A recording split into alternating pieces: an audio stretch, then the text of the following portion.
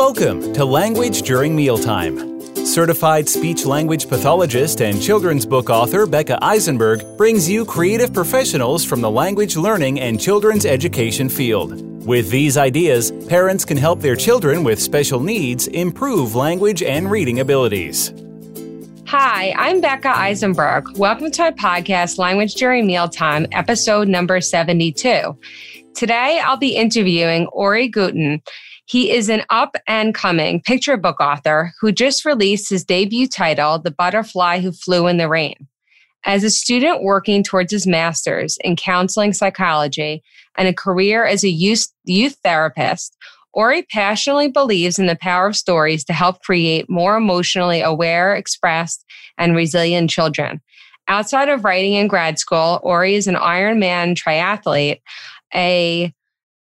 Vipassana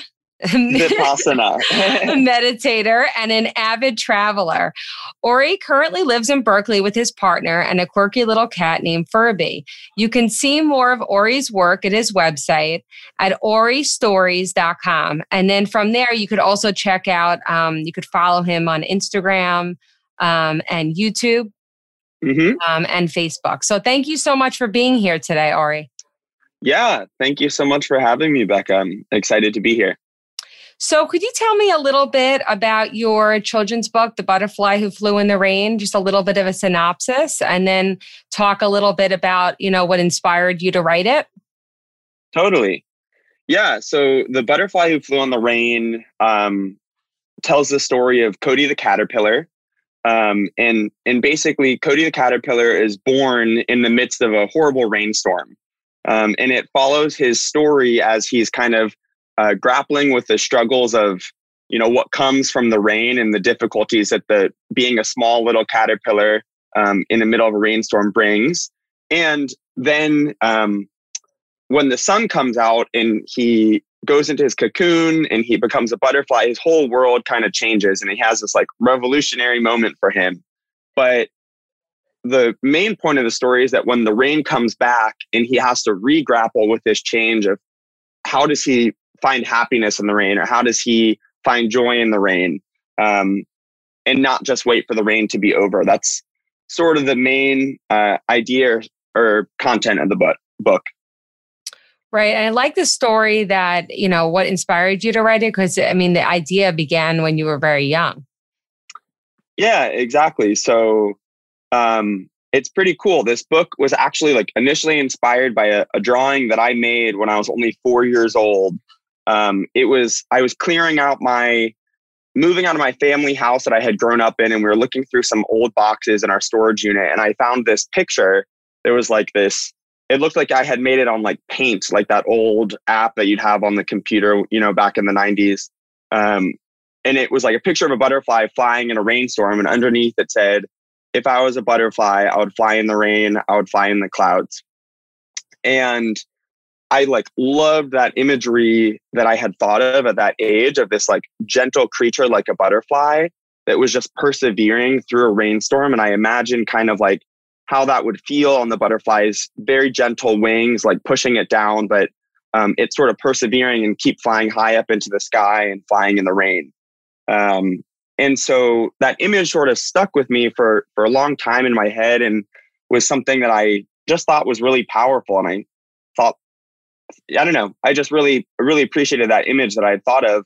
And then later on, a few years later, maybe 3 or 4 years later, I was going through a pretty difficult period of time in my life. And I was struggling with anxiety and depression and suicidal thought. And I was kind of, grappling for tools in my life to sort of bring me through this. And one of the tools that I discovered at that time was a therapeutic model called acceptance and commitment therapy, which served as some of the inspiration of this book. But that book, reading that, sort of realigned in my mind with this image that I had created before of this butterfly persevering in the rain. And as I read this book about acceptance and commitment therapy, I thought of this image and that I had created, and I realized that this idea of this butterfly sort of accepting its surroundings, accepting the rain that's around it, and continuing to choose to persevere and to fly in the rain, and not let this rain get it down, also aligned to how I was feeling with my mental health and kind of the push that I needed to realize that I didn't have to let my negative thoughts or my self-doubt or, any external circumstances, force my action in life, and that I could sort of accept what was happening and take charge of it and change things. Yeah, and I think that's really key right now, just during COVID, during the pandemic, because it could be really easy to feel like down about everything. But then, the perseverance of just kind of accepting the way things are right at this moment and, thinking about what you can do, what you can't do. I think that's really aligns and relates well to like the current situation for a lot of people. Totally. Yeah, I think it was very serendipitous that this story came out right as this pandemic was happening, because I think this story is something that, and that message is something that kids really need to hear right now of being able to accept challenges and finding ways to push through them rather than just waiting for them to end, but, finding meaning in the challenge itself. So I think it's something that kids need to hear. And I mean, I know for myself, I need constant reminders of that too. And I know a lot of other adults that benefit from that message. And so can you tell me a little bit about your background, about, just making a decision to go into psychology and counseling? And I'm also just curious about, have you used the book at all during some of your therapy sessions? Yeah, great question. Well, so in undergraduate school, I studied environmental science, and I was really big on sort of environmental activism in when I was in college. And then that slowly shifted over time more into environmental education. And I became really interested in working with kids around just raising awareness around sustainable practices and sort of biological sciences. And that led me to moving across the country from Maryland all the way to San Francisco to take a job in a public school there, working as an outdoor science teacher. So that's really cool. It was awesome. Yeah, I loved that job. It was so cool. So I spent a year doing that. And while I absolutely loved developing this like curriculum around, increasing their perspective of environmental awareness and just environmental comprehension, what I found myself really, really loving the most was sort of the interpersonal dynamics of being a teacher in an elementary school. And whether that was like helping kids resolve conflicts between themselves, whether it was helping them, helping a kid just process a difficult moment after class or, during recess, or if they came to my office, whether it was I mentored a third grade student that I really enjoyed that relationship. I just kind of felt myself increasingly called to this sort of emotional support or counseling, social emotional development role. And at the same time, I was also on sort of the end of my experience of really struggling with depression and anxiety. And so both of those experiences kind of just led me to redirect from environmental education more towards counseling and more towards youth development. So I worked for a year at a charter school in the Bayview neighborhood in San Francisco as like an emotional support assistant for high-risk kids in elementary school. And then I had started my master's last year as well. So while I had that job, I had started my master's in counseling. And then this year, just to get a little bit of a different taste, I worked with high school students for my my grad school internship. So right now I'm working 3 days a week as a primary therapist at a high school, working with, some middle schoolers, I guess, too, but mostly high school.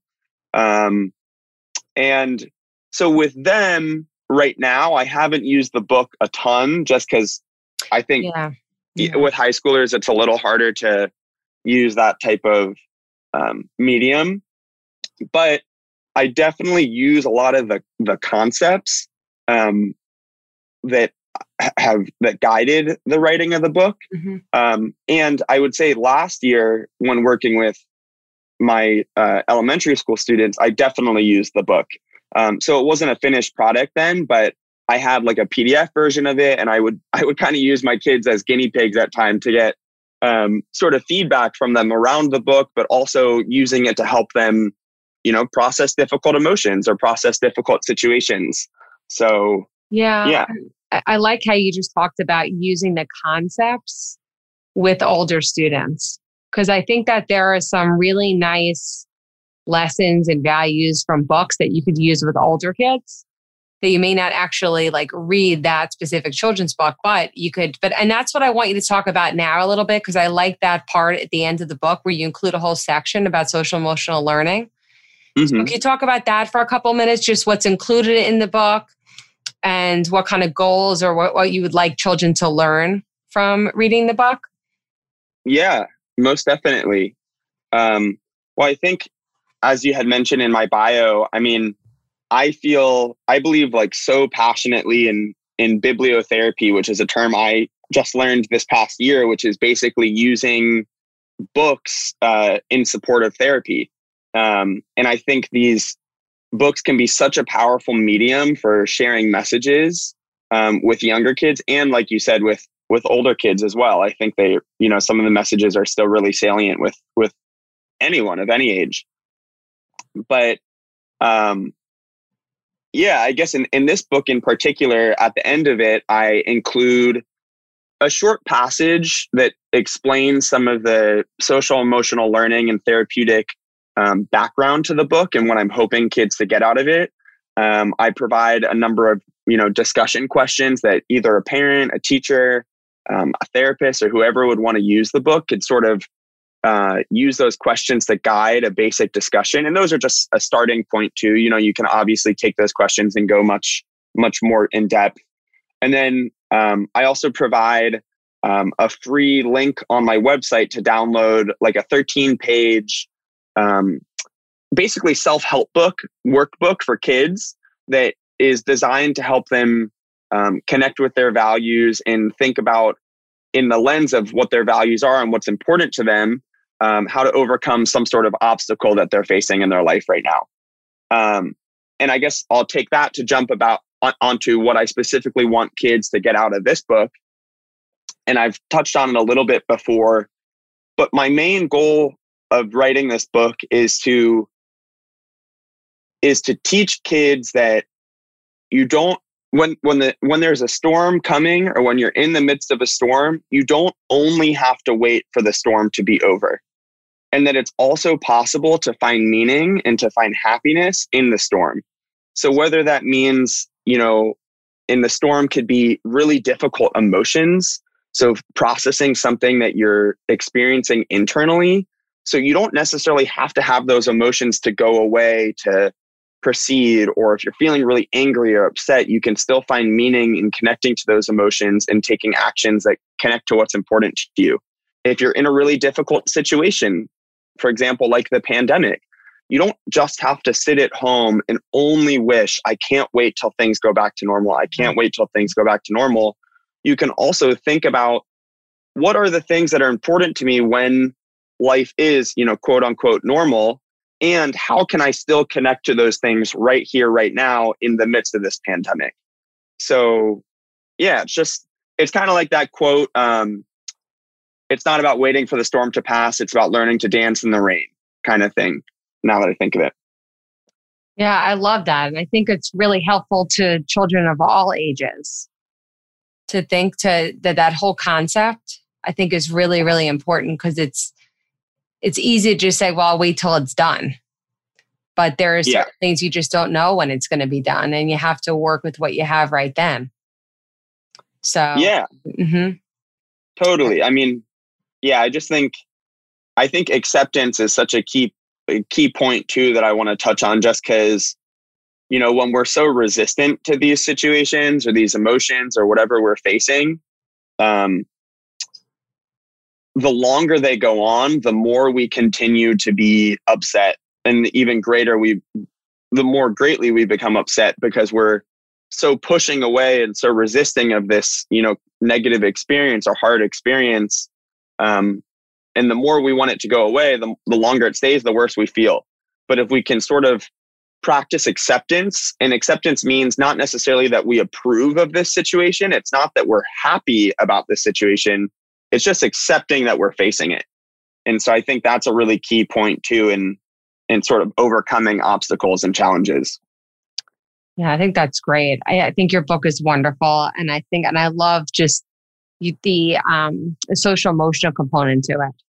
So thank you. So is there anything else that you want to add before we finish up today? Yeah, I guess one piece that I would add, something that I'm really excited about with this book is what we're doing with the profits of the book. I'm so glad you mentioned that, because I did see that on your website and I did mean to mention it, but I'm glad that you added that. Exactly. Yeah. No worries. I guess so. When this book came out, or right when we were preparing to publish it, me and my fantastic illustrator, who I'll mention, Winnie Kwong Sito, like incredible illustrator. This was her first time illustrating a book. She did an amazing job. When we were talking about the publishing process, it was right at the start of the pandemic. Like we were really gearing up just around last March. And so we decided collectively that we wanted to donate 100% of the profits from the book to nonprofits in our local community who were supporting kids and families who were really hit the hardest by this pandemic. We figured if this book is about helping kids and families really overcome obstacles, then we wanted to sort of take that the next step and provide even more assistance. So Winnie chose an organization in Boston, where she's from, called Mass UndocuFund, that is providing direct crisis relief funds to undocumented immigrants in all of Massachusetts. And they've provided over $1 million so far to undocumented folks in Massachusetts. And I chose a local organization in San Francisco called Compass Family Services, which provides, they've been around since before the pandemic, and they've been around for over 100 years, I think, providing therapeutic and kind of like basic needs support to the homeless community in San Francisco. And ever since the pandemic, they've seen their needs skyrocket. And so they are providing direct funds. They're providing, food, diapers, continual therapy services. So they're both doing a lot of really great work. And I'm, just proud that we're giving the money from the book to support those people and to support those communities that really need it right now during the pandemic. That's wonderful. And I guess you could learn more on your website, which is oristories.com. So yep. That's great. Thank you so much for being here today, Ori. It was so wonderful talking with you and learning about your book and learning about you. And I think it's just wonderful to donate those proceeds to such a great cause. Yeah, thank you. It was such a pleasure to talk with you. And I love talking about the book and, about the message behind it. And I believe really passionately in it. So I appreciate the space to be able to share and the platform to share. Thank you. Thank you for listening. Listen and learn with us at Language During Mealtime.